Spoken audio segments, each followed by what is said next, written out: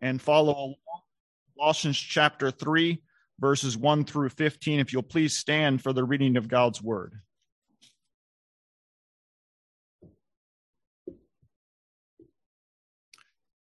Colossians chapter 3, verses 1 through 15. If then you were raised with Christ, seek those things which are above, where Christ is, sitting at the right hand of God.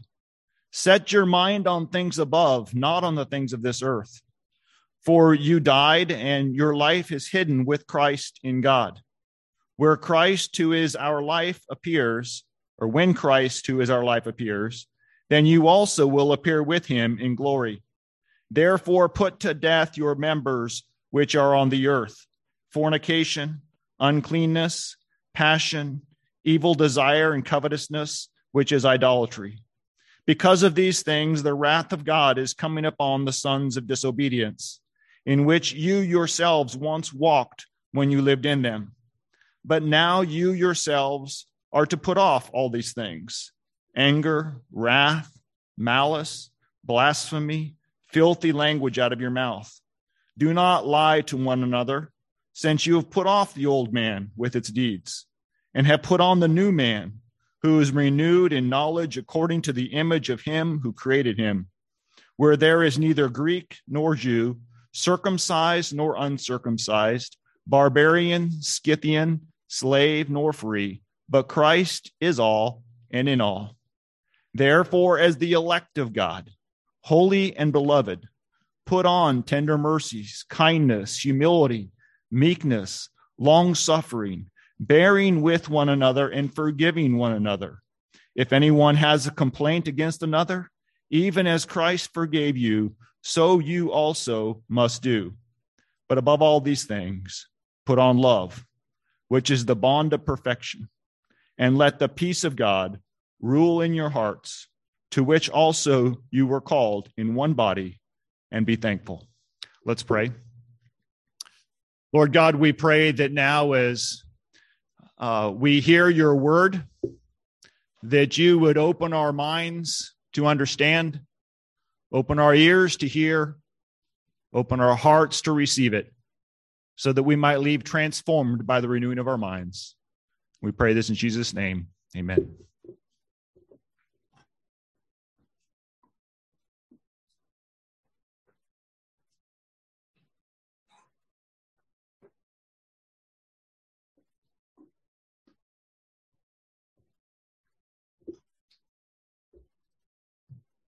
Don't miss the point of why we read these complementary passages to the text that we're going to study. I know this is a problem. Let's see, but we'll get this fixed. One of these mics is on. There we go. Is that better? Can you hear me? No, now this one's not on. You turned me off. All right. Yeah, okay, let's testing one more time. I do want you to hear what the Spirit says through the messages to the church this morning. Okay? I'm keeping on going a little bit before getting into the substance of it. Can you hear me now? Can you hear me now? Okay, and no reverberation. All right. Don't miss the point of reading these complementary passages before we read the letter to the churches. The Apostle Paul is telling the Colossians and the church at Colossae, and through that letter, us, what we as a church ought to be and to do, what we as Christians, individual Christians, ought to be and to do. He tells us to fix our minds, to keep seeking Christ who is above, that we are to put off these things that belong to the old nature and to put on these things that are new nature. And as we remember those things, read those things again this afternoon. If this is a text that you could memorize and put to heart, and God will bring it to mind often in your life. You realize what God calls us as a church to be and to do. And then we'll read the letter to the church at Pergamum, and we'll see how the church has begun to be faithful on the one hand, But be faithful, but it's that but that bothers me this morning. I think in many ways this church could be a letter to a church that is more like us in the PCA. Those who are committed to Christ and committed to his word still hold leadership, still have authority. The heresies are a minority. But it drives me crazy. You did not renounce your faith in me, but. Let's read the. If you weren't awake before, you are now. This just reminds me so much of our church planting days. I won't tell you the story about when I dropped the Lord's Supper.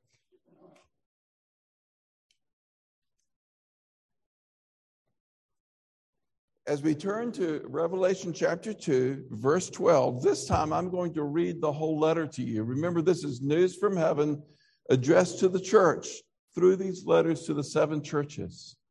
There's 7 different types of churches. I've introduced you, I've been kind of unfolding the study of these letters, giving you a little bit each time. Last week, I told you about the form of each of the letters, and it's in your bulletin. Look for, in the form of the letter, the different elements of that form addressed to the letter at Pergamum, and see if you can see them yourself before we work through it. Beginning in chapter 2, verse 12, to the angel of the church in Pergamum write, these are the words of him who has the sharp, double-edged sword. I know where you live, where Satan has his throne. Yet you remain true to my name. You did not renounce your faith in me, even in the days of Antipas, my faithful witness, who was put to death in your city, where Satan lives. Nevertheless, but I have a few things against you. You have people there who hold to the teaching of Balaam, who taught Balak to entice the Israelites to sin by eating food sacrificed to idols and by committing sexual immorality. Likewise, you also have those who hold to the teaching of the Nicolaitans. Repent, therefore, otherwise I will soon come to you and will fight against them with the sword of my mouth. He who has an ear, let him hear what the Spirit says to the churches. To him who overcomes, I will give some of the hidden manna. I will also give him a white stone with the new name written on it, known only to him who receives it. Heavenly Father, we pray that we would hear this letter as one written to us. If the shoe fits, let us wear it, and let us repent and turn to be faithful to you and to your word. We pray this in Jesus' name. Amen. To the angel of the church in Pergamum. You see in your bulletin the map. Pergamum's at the top, the northernmost end of all of these 7 cities. John is writing letters to these churches as though he's traveling in the big circle around them. There is an escalation in these middle 3 churches of heresy being tolerated to being dominant and to the church being dead in these 3 middle churches. I'm going to read to you from the commentary that I've been using for this study. It's by Leon Morris. It's the Tyndale New Testament commentary, so it gives you an idea of my source. I just thought this was interesting to read about Pergamum. Pergamum was never important. Whoa. How would you like it if almost 2,000 years from now, a commentary on the state of the church in our day started with Powhatan was never important? Whew, that kind of gets you. Until, what made them important? Until it became the capital of the independent kingdom of the Attalids after Alexander the Great. Its last king willed it to Rome in 133 BC, when it apparently became capital of the Roman province of Asia. About 11 miles inland, it did not have a good trading position. But apart from its administrative importance, it also was significant for its great library, said to have contained more than 100,000 parchment scrolls. Indeed, our word parchment is derived from the name Pergamum. There's something that I'd never noticed before reading it this way. What do we call this? We call this the scriptures, the Bible, the writings. They were on parchments. And what is emphasized, did you notice it in the letter to Pergamum? He who has the sharp, double-edged sword. What does that remind you of? The Word of God. There's something that fits in this letter to Pergamum in God's providence. The very problem they began to have in tolerating something that was not according to the Word of God. They were known in their name for their writings, their scriptures, their parchments. It was an important religious center. People came from all over the world to be healed by the god Asclepius. And Pergamum has been described as the lords of the ancient world, Lourdes, which must have been a place of healing. Zeus, Dionysius, and Athene also had important temples in the city. Pergamum was a center of Caesar worship. Now, this is where it begins to really come alive, because this is the reason this is important is the letter to the Pergamum says twice where Satan dwells. What's that a reference to? Well, it was known for its Caesar worship, and it had a temple dedicated to Rome as early as 29 BC. It attained the covenant title Neokoros, temple sweeper. I don't know why that's significant, temple sweeper, except that it's important as a first center of Caesar worship. Before either Smyrna or Ephesus, and took its devotion to emperor worship seriously. In due course, it added a second and third temple in honor of the emperor. It was the principal center of the imperial cult in this part of the world. But emperor worship was not its sole religious activity. Beyond the city was a great conical hill, a volcano, the site of a multitude of heathen temples. In the shadow of this volcano hill, full of pagan temples, and as a center of emperor worship, the church tries to be faithful in the city where Satan dwells. Let's work through the letter. These are the words of him who has the sharp, double-edged sword. Hebrews 4:12 says, "For the word of God is living and active, sharper than any double-edged sword. It penetrates even to the dividing of soul and spirit, joints and marrow. It judges the thoughts and attitudes of the heart.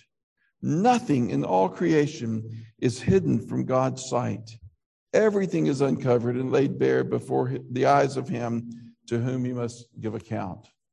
All of that is brought to mind as Jesus is described here as the one who has the sharp double-edged sword. Each of these descriptions is drawn from the vision of Jesus in chapter 1. So we won't take the time to go back and look at that, but we established that last week.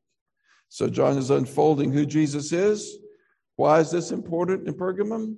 It's because they are faithful, but there's no secret that can be hidden from him.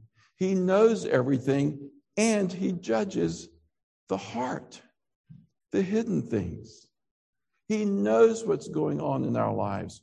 This is a church whose leaders are able to protect the flock from the heresies. It's not the next church. We looked at Thyatira on Palm Sunday.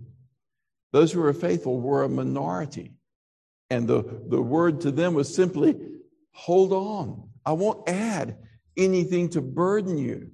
I know you can't do anything about the church being taken over by those who have embraced the teachings of Jezebel, embraced the idol worship going around. And the real believers must have suffered greatly to only have a church that was so far gone. Here we have a church where the leaders still can lead and protect the flock from those heresies. And the but is because the leaders are not dealing with that. They're allowing the heresies to creep in. Jesus knows what's going on. He says, I know where you live, where Satan has his throne. Yet you remain true to my name. You did not renounce your faith in me, even in the days of Antipas, my faithful witness, who was put to death in your city where Satan lives. Now, Jesus is actually much more gracious than I have been as a preacher. Because what did I emphasize in my introduction? I emphasized the but. But this I have against you, didn't I?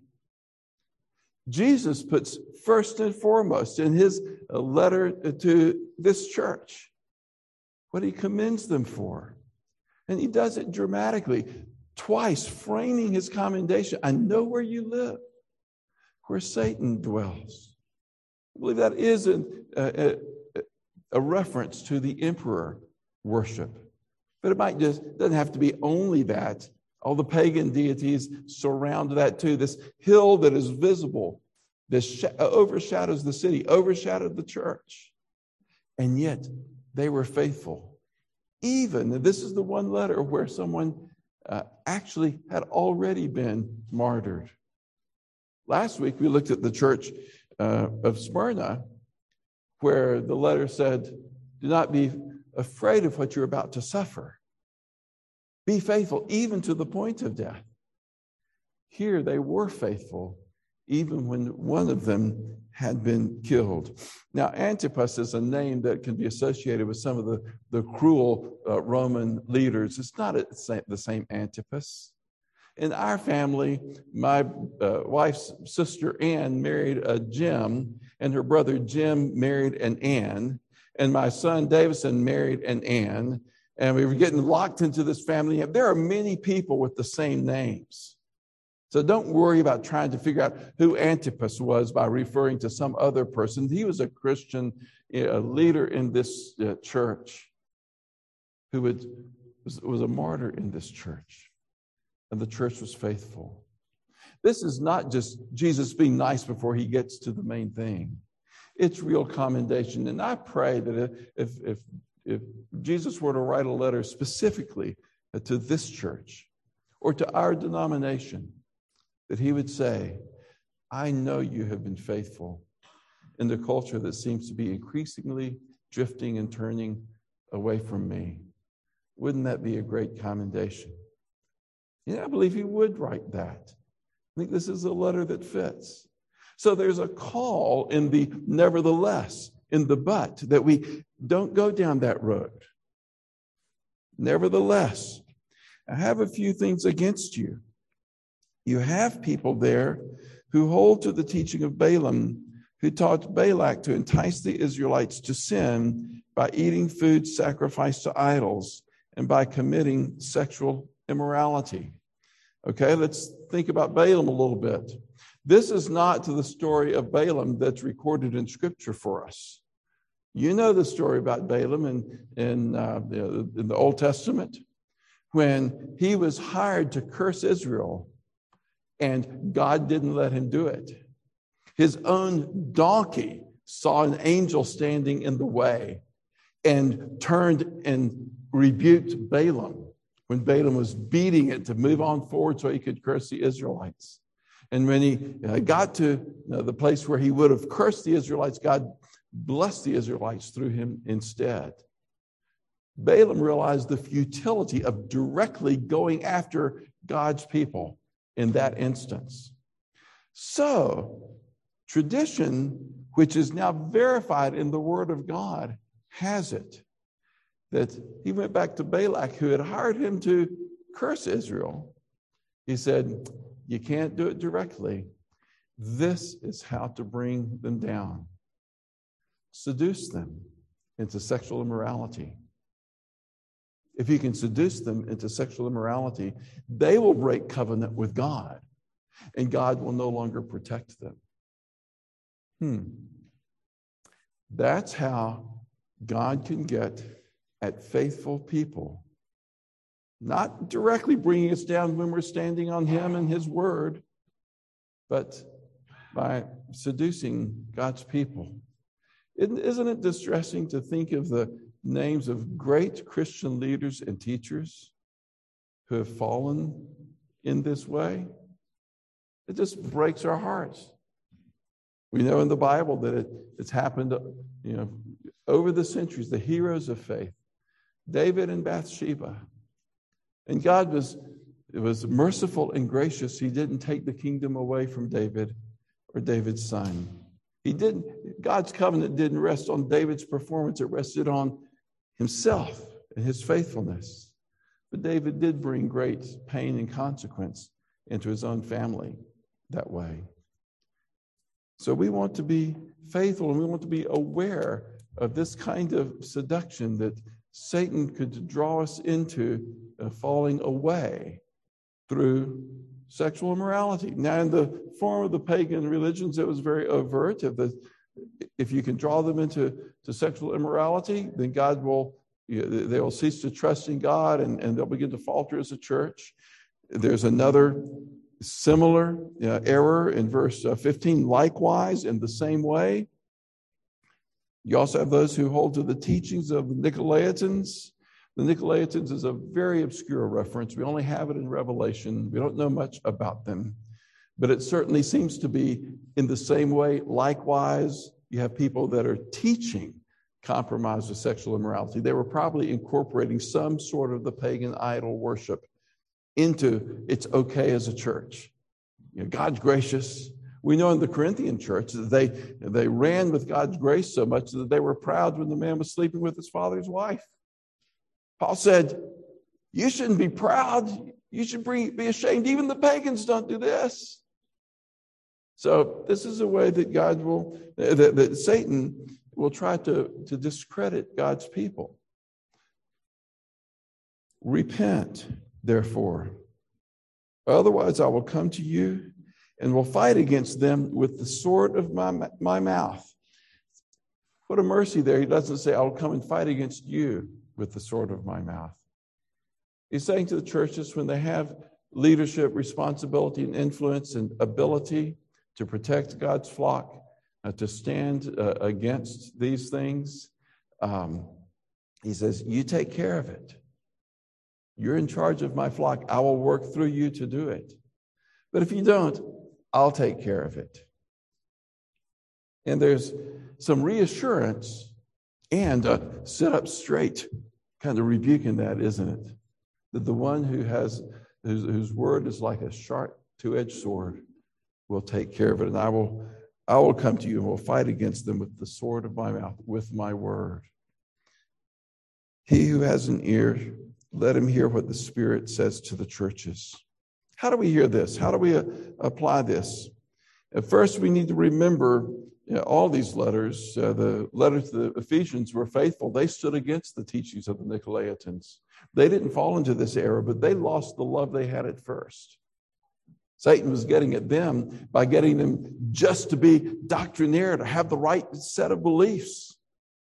But they lost their love for Christ. They lost their love for each other. And they were in danger of losing their candlestick, because you lose the gospel when you no longer are so gripped by the love of Christ that compels us to love him in return and love one another. You can be doctrinaire and fall that way. Here, the Christians are not rebuked for losing the love they had at first, but they were allowing these things to creep in. Besides, you have some among you, a minority, yes, but they were tolerating it. Boy, we are always prone to, the church will never be perfect. It will never be perfect. And don't become cynical and scorn the church because of the failures of great leaders, perhaps some that you read their books. They meant a lot to you. They helped you in your understanding of the gospel and in discipleship. And then you find out I'm going to name of the. No, I'm not going to name a name from the pulpit. You fill in your blanks, because there are too many Christian leaders that have done that, aren't there? But we're in a position where we can understand God's grace to us, and we still love the church in spite of these fallennesses. Do you love David? Do you still remember David who stood up trusting in God against Goliath? Or if he had thrown him on the trash heap because of Bathsheba? God didn't. God didn't. We learn from David and his faltering, Peter and his denying Christ, that we should not present ourselves to the world as perfect people. As people have got it right and we look down their noses at them. And we will falter. And there will be those who falter in our churches and our congregations. There's something about learning how to love the sinner and hate the sin that's hard to do. I'm going to repeat that. How do we love the sinner and hate the sin? If we can't do that, if we either love the sinner and just excuse the sin, we'll do that in our own lives. And we'll do it in our church. And this letter will be the shoe fits for us exactly if we fall off on that side. But if we hate the sin and forget how to love the sinner, we've somehow lost the gospel, haven't we? We need to do both. We need to think about that. Here's a specific application. How many of you are aware of, probably many of you in this church, that at our last General Assembly, the PCA issued a ad interim study committee report on human sexuality. It was basically dealing with the issues of homosexuality. Are most of you familiar with that? It was going on in our denomination. 2 years before that, the committee was established to study it and to try to work a paper to deal with the issue faithfully, according to Scripture, and pastorally showing the love of God, grace and truth. And they did a great job. They really did. Now, at General Assembly, on Thursday night, when we were going to go back and debate some of the overtures that have been sent down to presbyteries, and a couple of the overtures had to do with this issue, Mary fell and broke her hip. As we were going to dinner, I didn't make it back. I was in the hospital with Mary when they were debating the overtures, but I was there for the 12 statements. And I came home from General Assembly just thinking, these 12 statements are really good. I brought a copy in case anybody has not had a chance to see them. And I just give it to you, just print it off from my printer. These 12 statements, the preamble of the 12 statements, are what the General Assembly overwhelmingly adopted. The study committee unanimously recommended these things to the General Assembly. And they are biblically committed. And they are pastorally toned. They're a good expression of how to hate the sin and love the sinner. And I was just rejoicing.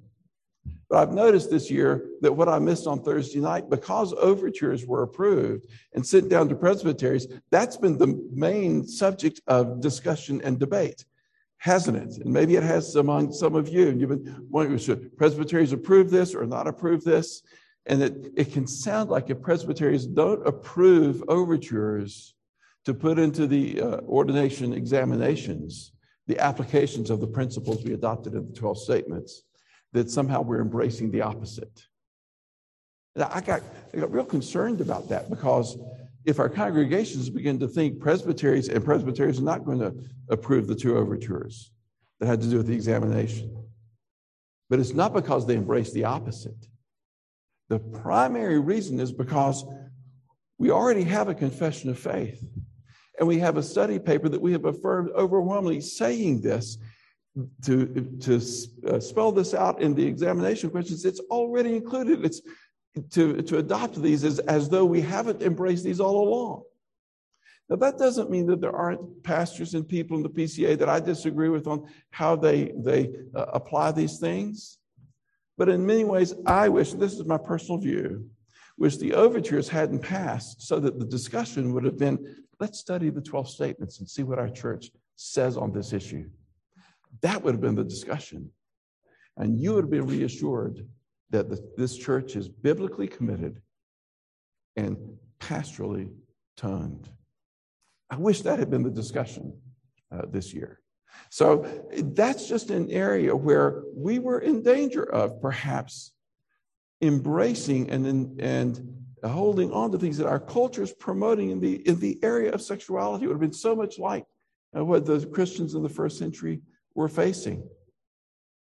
And people were so concerned. We had record-breaking attendance at General Assembly this last year. We had great concern about that. And the great paper that came out of the study committee unanimously presented. And I just encourage you to read those things. Now, there are many more papers that attended these things that have on both sides. There might be some things that you disagree with this one, or you liked that one better, or whatever. Those weren't the things that were adopted by the General Assembly. It was the preamble and the 12 statements that was embraced by the General Assembly. That's the position of our church. Praise God for that. And let's run with that, not to be proud of ourselves. Because, see, Satan will tempt us to fall off the horse in so many different directions. Once we get proud of, we've got it right, then we slide back into the Ephesians thing. That we're doctrinaire, we've got the doctrine right, and we've lost our love because we're proud and kind of self-righteous about it. We should be called by this paper to address that issue that's so hard to get right. How do you hate the sin and yet love the sinner? We tend to do one or the other. There's so many ways to fall off of a horse that a unicycle is a better illustration. It's not just the right or the left. It's 360 degrees worth of ways to fall off. And I ride a unicycle, and back at Sycamore, I actually used a unicycle for an illustration. It was the craziest illustration I ever did. And I thought about it this time, and I thought, no, my unicycle has a flat tire, so I can't do it. But there's something, and the point of the illustration is we trust in Christ. To have a balanced life is to be centered on Christ and on His Word, not to fall off to the right or to the left, to be centered on His Word. That's balance. Balance is not halfway compromising with the world and not being too fanatical in our faith. And it's not fitting in with the world. We're in the world, but not of it. But it's to be centered on Christ and His Word, and not to fall off in any direction. The unicycle is a great illustration for how exciting it is to actually ride the unicycle and to watch your pastor ride it, because everybody sat up and got nervous. I had somebody after say, "Don't you do that in the second service." Because to live the Christian life centered on Christ is exciting. It's a ride. It's not doctrinaire. Neither is it falling off one side or the other. This letter to the Pergamum church says, I know you're faithful. In the city where Satan lives, faithful unto death. And you didn't renounce your faith in me. But they were beginning to tolerate and embrace things creeping in.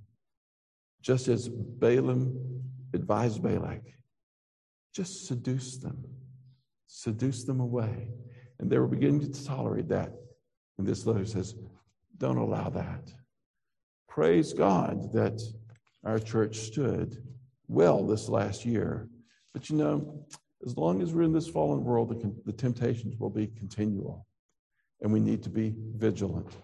And if Satan can't get us to fall off by seducing us, he gets us to fall off on the other side by being self-righteous. Love the sinner, hate the sin, and be faithful to the end. Let us pray. Heavenly Father,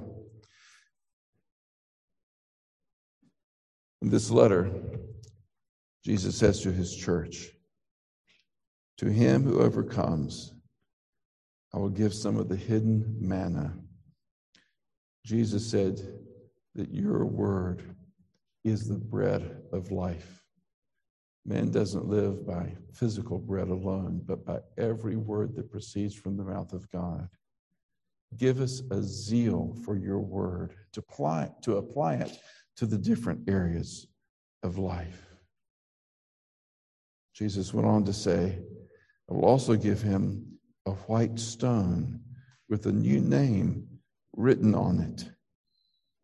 Heavenly Father, you've made us into living stones through Christ, who clothes us in his righteousness, though our sins were as scarlet.